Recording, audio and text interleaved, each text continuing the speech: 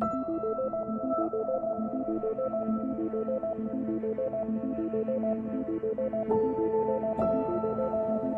loving Father in heaven, thank you so much for another opportunity to be among the living today. Glory be unto your name, Father, for giving us life and all the blessings that you have given to us in food and shelter, clothing. We thank you for the spiritual blessings also. Dear Father, now is the time for us to receive spiritual blessings. We pray for your Spirit to be upon our hearts, granting us understanding of your word. Especially I pray, Lord, for myself who I'm going to be speaking. Please take full control of me. Put your words in my mouth that I may utter blessings to your children. In Jesus' name I've prayed. Amen.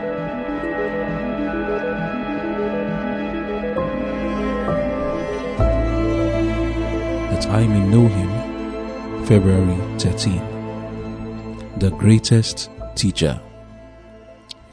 And we know that the Son of God is come, and hath given us an understanding, that we may know him that is true, and we are in him that is true, even in his Son, Jesus Christ.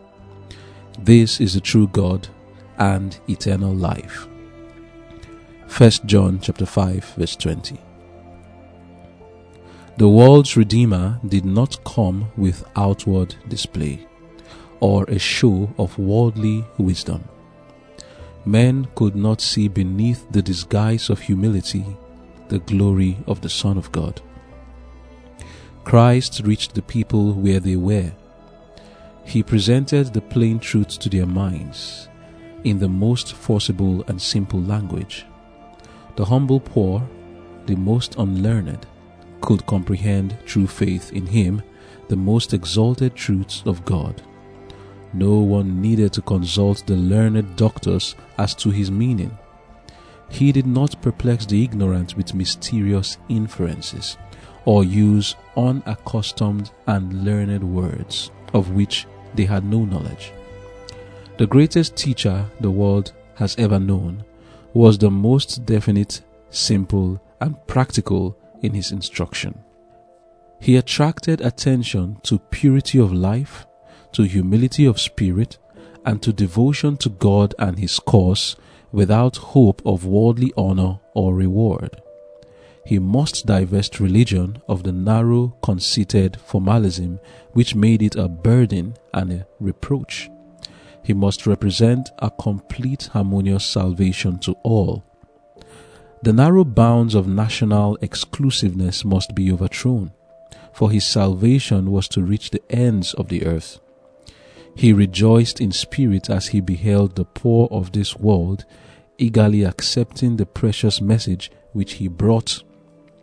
He looked up to heaven and said, I thank thee, O Father, Lord of heaven and earth, because thou hast hid these things from the wise and prudent, and hast revealed them unto babes. Matthew chapter 11 verse 25.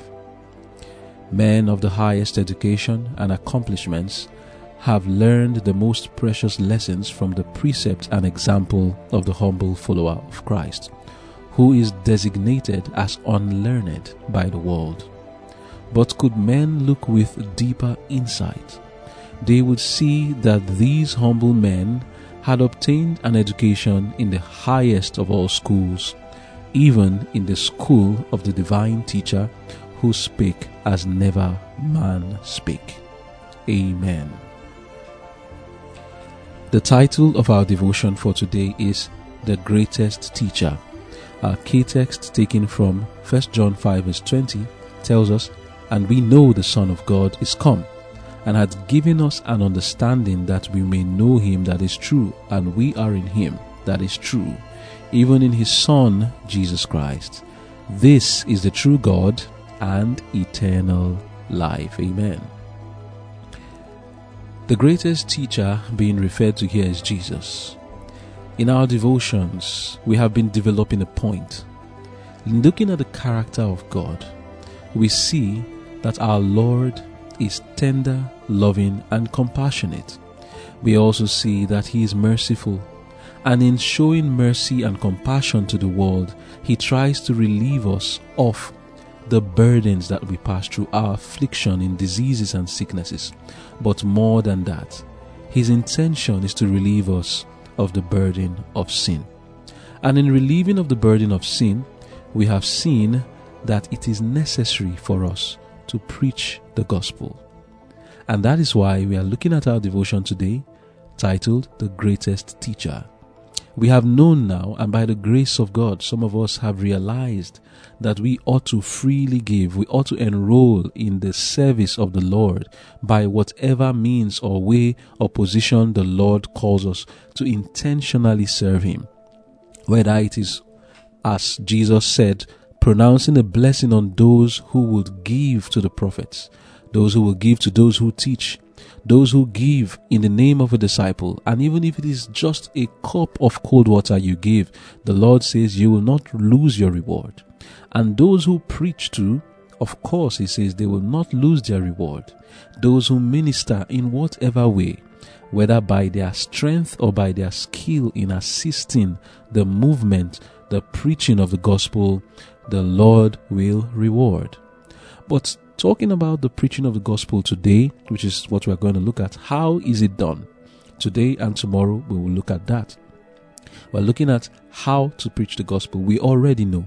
Concerning our Lord Jesus, we have read today in the devotion, and we have seen before how it is, at least we saw it in yesterday's devotion, we talked about it much, that we are to reveal the light to the world in our character wherever we are. That is the greatest gospel that can be preached.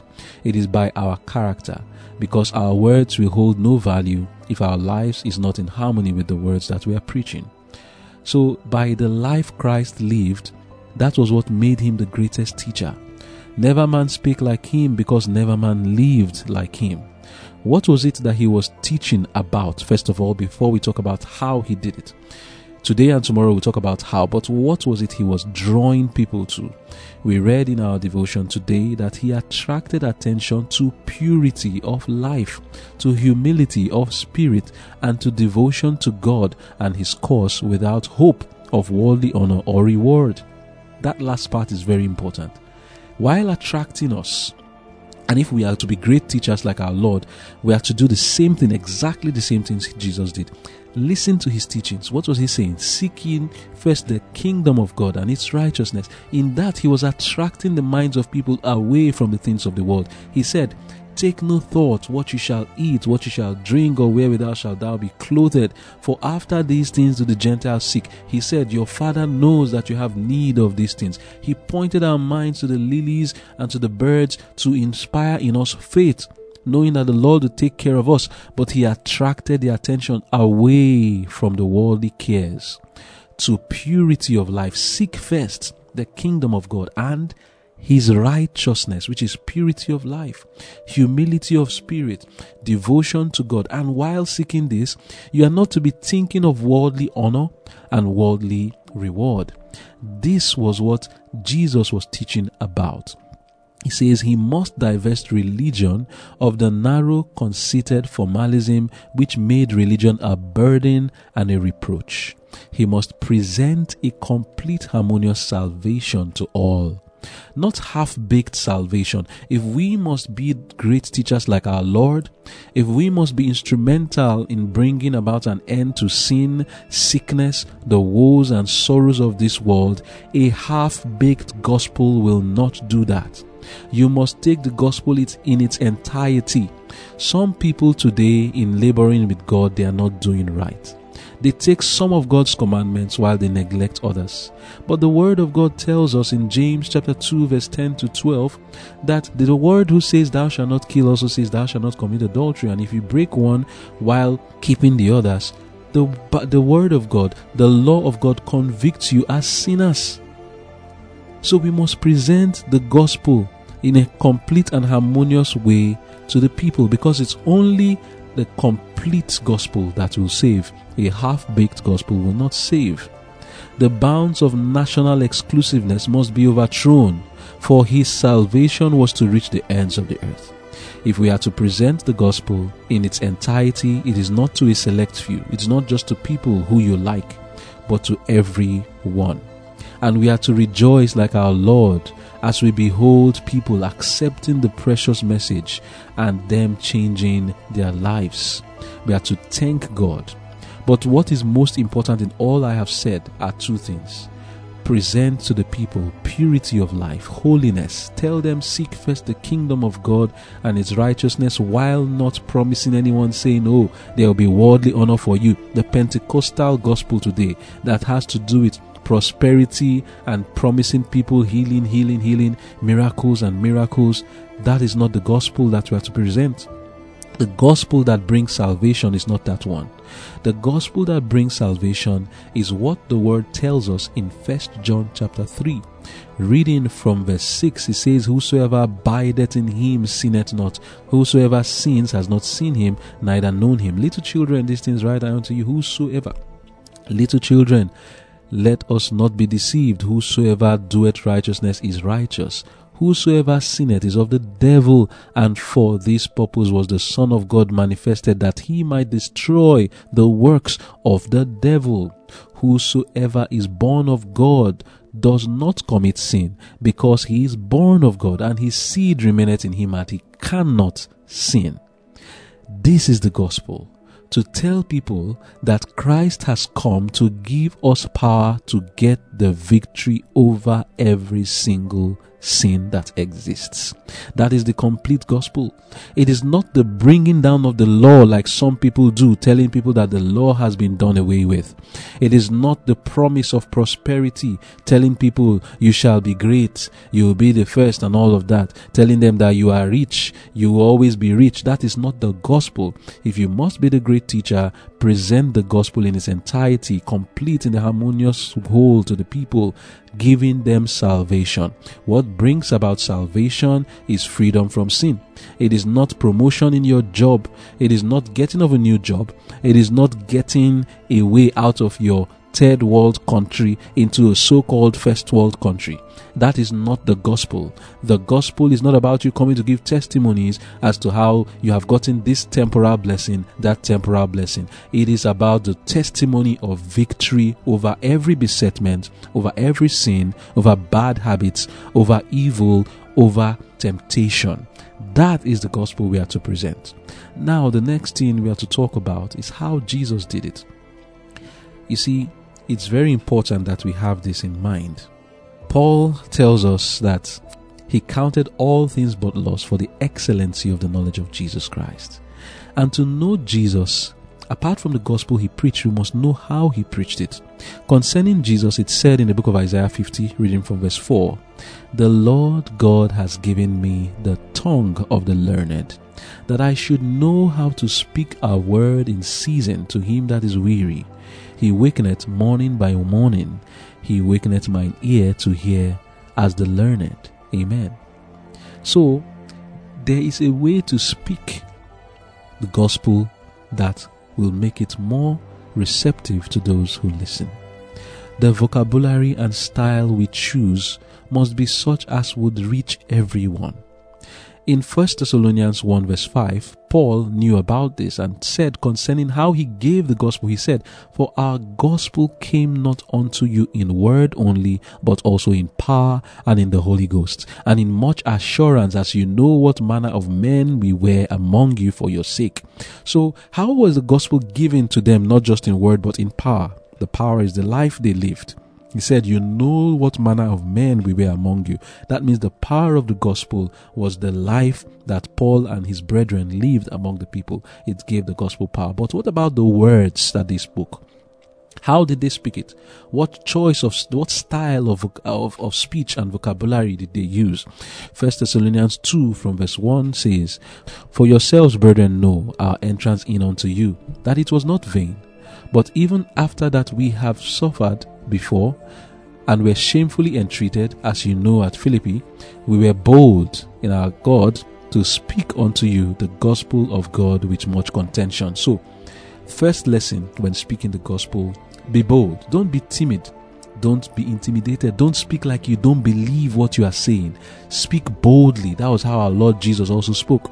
Going on in verse 3, it says, "For our exhortation was not of deceit, nor of uncleanness, nor of guile, But as we were allowed of God to be put in trust with the gospel, even so we speak, not as pleasing men, but God which trieth our hearts. So another lesson we learn from here: when we are speaking, we should not be deceptive.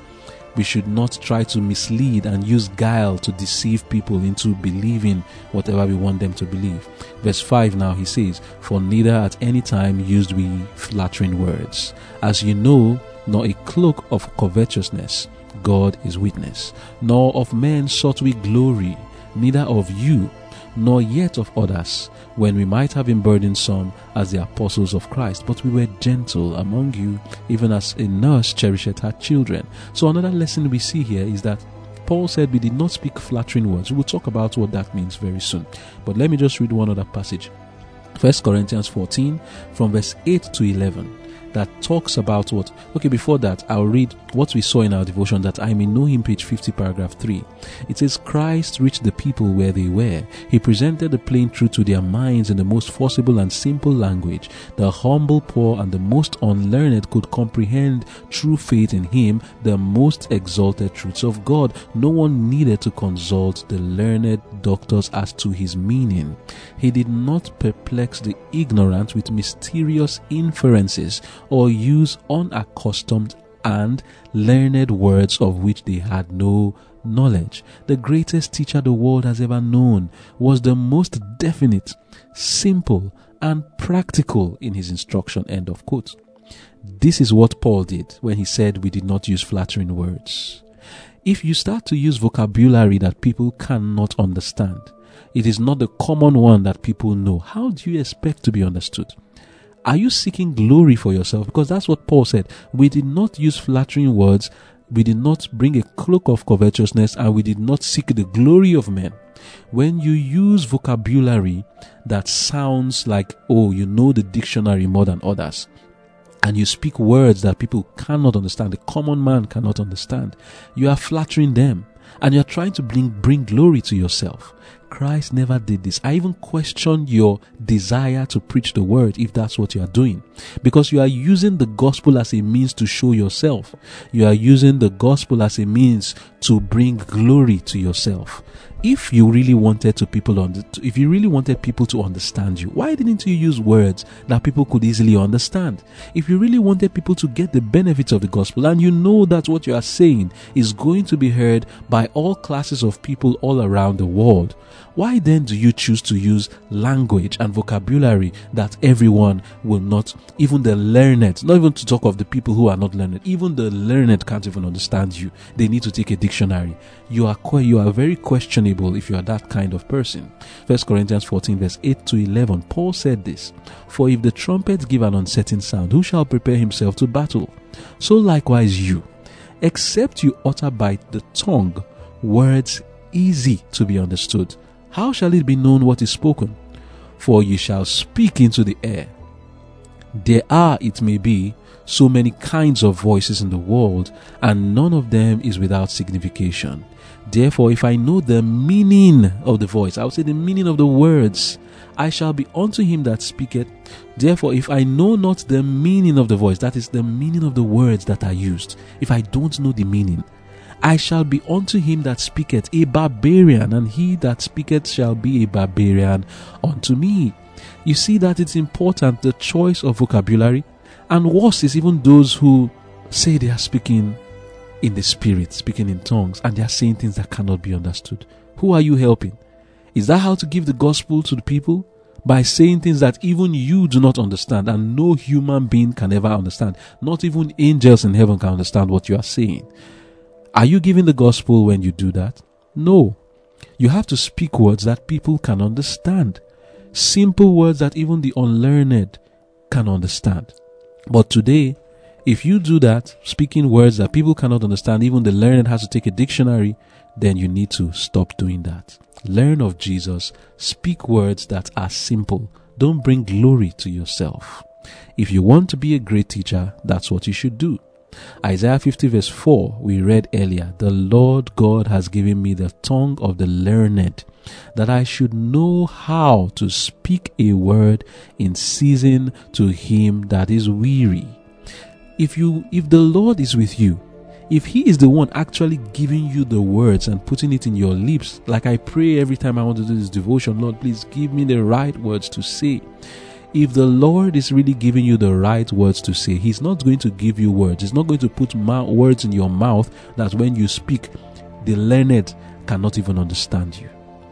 That is one lesson. We must speak with simple vocabulary, clear enough to be understood, if we must be great teachers, and if we must carry this gospel to the world and bring an end to sin, sorrow, affliction, sickness. The next lesson is that when we speak those simple words, let's say we've learned to speak the simple words, we should learn to speak distinctly. Jesus, the greatest teacher, spoke distinctly.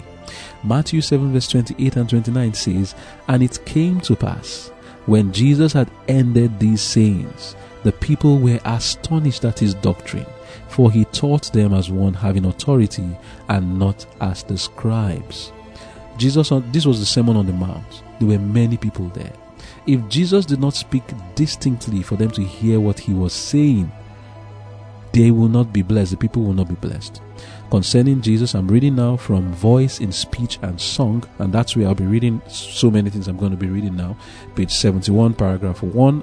It says concerning Jesus, "Jesus is our example. His voice was musical and was never raised in high strained notes while he was speaking to the people. He did not speak so rapidly that his words were crowded one upon another in such a way that it made it difficult to understand him. He distinctly enunciated every word, and those that heard his voice bore the testimony that never man spake like this man. By loving words and by works of mercy, Christ bore down old traditions and man-made commandments." Okay, end of quote. So again, is that his voice was like music to the ear. But the point here is that Jesus spoke distinctly. What does it mean to speak distinctly?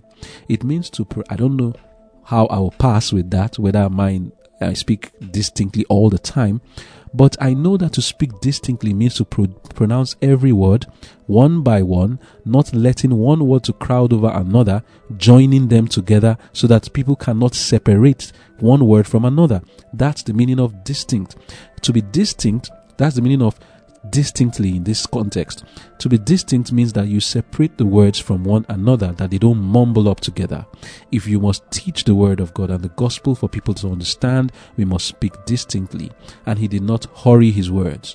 In Nehemiah chapter 8 verse 2 and 3, I am reminded of how Ezra taught, and the people taught distinctly because they needed people to understand. It says, "Ezra the priest brought the law before the congregation, both of men and women, and all that could hear with understanding, upon the first day of the 7th month.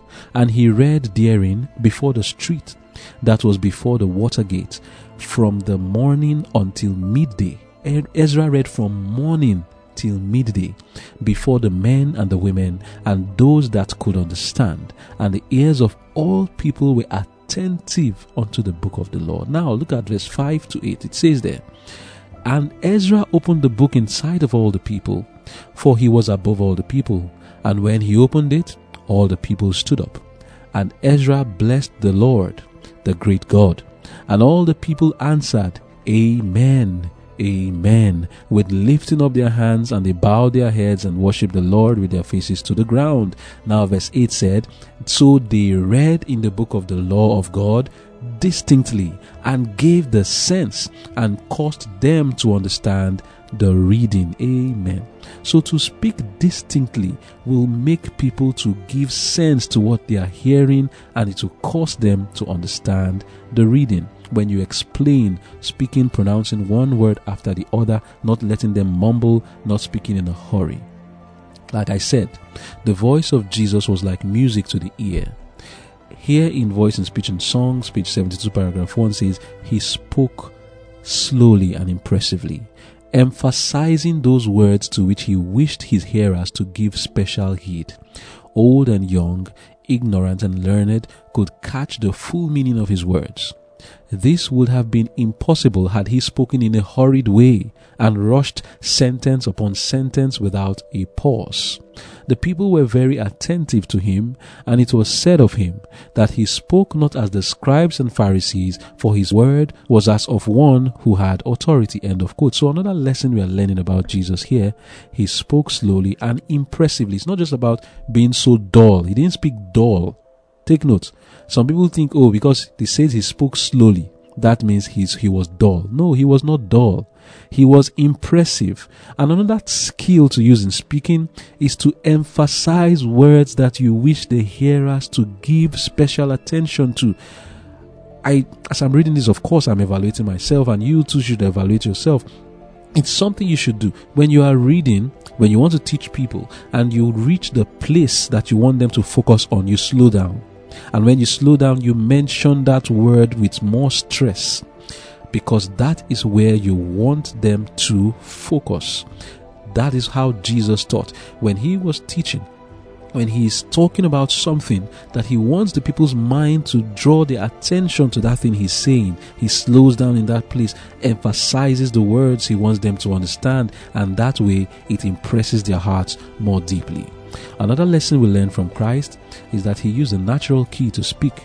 Page 72, paragraph 2 then says, had he raised his voice in an unnatural key, the pathos and melody of the human voice would have been lost, and much of the force of the truth destroyed. Wow. So raising the voice in an unnatural key destroys the force of the truth. You must speak with a natural key with pathos and melody. What is the word pathos? The word pathos in the dictionary in those days, Noah Webster's dictionary, says passion, warmth or vehemence in a speaker or in language, that which excites emotions and passions. So when Jesus spoke, he spoke with pathos. That is, he spoke with passion. Passion does not mean he spoke with anger. It just means that he spoke earnestly. He spoke impressively in such a way that those who are hearing him, the emotions are excited based on the things he's saying. They can feel it. When he is talking of the glories of heaven, they feel it. When he's talking of the torments of hell, they feel it. When he's talking of the life that we are supposed to live in holiness, the people are called out to feel the need to live it. Why? Because the way he was speaking with pathos was touching their hearts. It was making an entry into them in such a way that they understood and they wanted to live that life. Again, talking about his voice modulation, it says that, of course, you don't leave your voice flat when you are speaking. Page 73, paragraph 1 says, if the voice is toned right, if it has solemnity, and is so modulated as to be even pathetic, that is pathos, it will produce a much better impression. This was the tone in which Christ taught his disciples. He impressed them with solemnity. He spoke in a pathetic manner. So I've already talked about that. And like we have said too, there was sweet melody in his voice. But then, this does not mean that this is the only way Jesus spoke. There were times when he had to rebuke. How did Jesus say those words and the people did not? I mean, when you read the kind of things Jesus said to the Pharisees when he was telling them, ye blind guides, woe unto you, woe unto you, woe unto you, whited sepulchres, fools and blind. And then he told them, you are like whited sepulchres that have dead men bones inside you, but outside you look beautiful. He told them that they are hypocrites. How was Jesus able to say these things? You know, there's a way you say these things and people would pick a stone and cast them on you immediately. But the way Jesus spoke, the people who were listening to him, they could see that he was not even insulting them. When he was rebuking, for example, in John 8 verse 23 and 24, he said to them, you are from beneath, I am from above. You are of this world, I am not. And then in verse 24, he told them, you will die in your sins. If you believe not that I am he, you shall die in your sins. If somebody came to tell you today you will die in your sins, how would you feel? Most likely you may be offended because the person is saying that. In verse 42 downward, he told them, you are of your father the devil. That's in verse 44. The lust of your father you will do. How was Jesus able to say to the people, you are of your father the devil? Voice in Speech and Song, page 73, paragraph 2 says, he fearlessly denounced hypocrisy, unbelief, and iniquity, but tears were in his voice as he uttered his scathing rebukes. Amen. So he was fearless when he was saying these things for sure, but while saying it, the people could hear in his voice that he was not angry with them, wanting to destroy them, but he was saying it in a tone that they could hear the compassion, the sympathy in his voice, but yet he was fearless. There was love in his tone. Going on, it says in page 71, paragraph 3, his tender compassion fell with a touch of healing upon weary and troubled hearts. Even amid the turbulence of angry enemies, he was surrounded with an atmosphere of peace. The beauty of his countenance, the loveliness of his character, above all, the love expressed in look and tone, drew to him all who were not hardened in unbelief. I just noticed that I did that thing now. As I was saying look and tone, I slowed down and emphasized those two words, unintentionally actually, but just that's the way I've learned to do it. Why? Because that's where I want you to focus on. It is not just the tone, but why it is that Jesus could speak like this is that it was his face. The face, the countenance showed love. The tone, they could hear love. And that's why they knew that this person wasn't necessarily denouncing them and condemning them, because by looking at his face, they knew that he loved them and he was not necessarily speaking derogatorily about them. It says, had it not been for the sweet, sympathetic spirit that shone out in every look and word, he would not have attracted the large congregations that he did. End of quote. So our looks when we speak and our tone are to be taken care of, so that in the look, the countenance is seen that there is love in it, and so also in the tone. But then Jesus still spoke with authority. For example, when he came with scourges to chase the people who were doing merchandise in the temple, he spoke with authority. And a confirmation even when he was teaching, not just when he was chasing them away, when he was teaching in Matthew 27 verse 28 and 29, it says there that they were astonished at his doctrine, for he taught them as one having authority and not as the scribes. So how was his voice sometimes? Voice in Speech and Songs, page 73, paragraph 3 and 4 tells us, into the busy world filled with the din of commerce and the altercation of trade, where men were trying selfishly to get all they could for self, Christ came, and above the confusion, his voice, like the trump of God, was heard. What shall it profit a man if he shall gain the whole world and lose his own soul? Or what shall a man give in exchange for his soul? Clear, ringing voice in the temple. So this was an example here I just read of how his voice was as a trump of God, speaking with authority. And like I said before, in the temple too, the same thing. It goes on to say, his eye sweeps over the multitude, taking in every individual. His form seems to rise above them in commanding dignity, and a divine light illuminates his countenance. He speaks, and his clear ringing voice, the same that upon Mount Sinai proclaimed the law that priests and rulers were transgressing, is heard echoing through the arcs of the temple. Take these things hence. Make not my father's house an house of merchandise. So that was, end of quote. So that was an example of Jesus speaking with authority. Again, it says in page 76, paragraph 2, he could say to whom he pleased, follow me.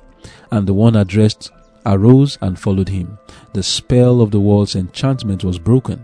At the sound of his voice, the spirit of greed and ambition fled from the heart, and men arose, emancipated to follow the Savior. Amen. And then again, it says concerning him in page 76, paragraph 1, unlearned peasants and fishermen from the surrounding country, the Roman soldiers from the barracks of Herod, chieftains with their swords at their sides, ready to put down anything that might savour of rebellion, the avaricious tax gatherers from their toll booths, and from the Sanhedrin the phylactered priests, all listened, this turns concerning John the Baptist, to John the Baptist as if spellbound. And even the Pharisee and Sadducee, the cold, unimpressible scoffer, went away with the sneer, silenced, and cut to the heart with a sense of their sins. Herod in his palace heard the message, and the proud, sin-hardened ruler trembled at the call to repentance. Amen. So this was just about John the Baptist. It may be relevant to us or not. Of course, it's relevant to us to also see that John the Baptist spoke also with authority, just like our Lord Jesus did when it was necessary to do so. So it's good for us to understand these things. What we have seen so far about the greatest teacher is that we have a message to give. The greatest teacher did not give the prosperity gospel. He gave the gospel of repentance and victory over sin. And that's the same gospel we are to give. And we have looked at a way to go about it, speaking words that are easy to be understood. Simple language, easy to be understood. The vocabulary should be such that everyone can clearly understand what you're saying. We will see more about that in tomorrow's devotion. More than that, we should learn voice modulation. We should learn to speak with authority. We should learn to be distinct when we are pronouncing words. Give emphasis to the words that need emphasis. Pronounce word by word. That's what it means to be distinct. Don't mumble them up. Let there not be a hurry. Speaking very fast. This issue of speaking fast for some people, it can be quite relative. If you speak so slowly, you'll be dull. When it says that Jesus spoke slowly, that means he was speaking normally. I believe the way I'm speaking now is quite okay for somebody to understand. I am not rapping. When you hear people who rap, people in the rap world, that is what it means to speak fast. They mumble the words together and rap it, and then people praise them for how fast they can speak, how much words they said in a very short time. They even count it.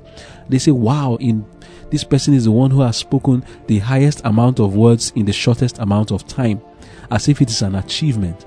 But most times people cannot understand what they are saying.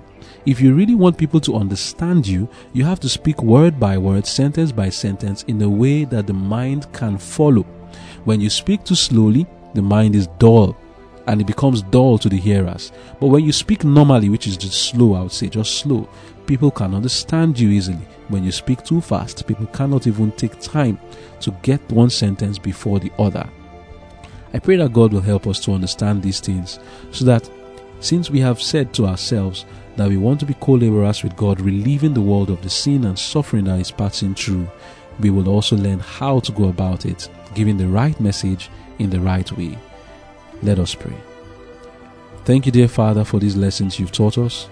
I pray, Father, that you will help us to be learners in the school of Christ, learners on the gospel to give, how to speak that gospel. Help us in the tone of our voice, the countenance on our face.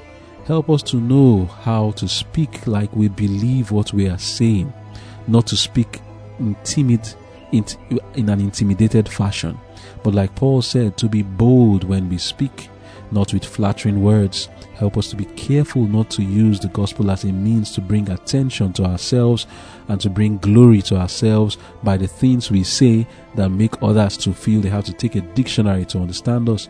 Help us, Lord, to be simple. Thank you, Father, for hearing our prayers and answering. In Jesus' name I've prayed. Amen. This message was brought to you by the Angel with a Strong Voice, a ministry dedicated to preparing people to stand true to God and be ready for His imminent return. For more information and free online resources, please visit www.tawasv.org. That is www.tawasv.org, or contact info@tawasv.org.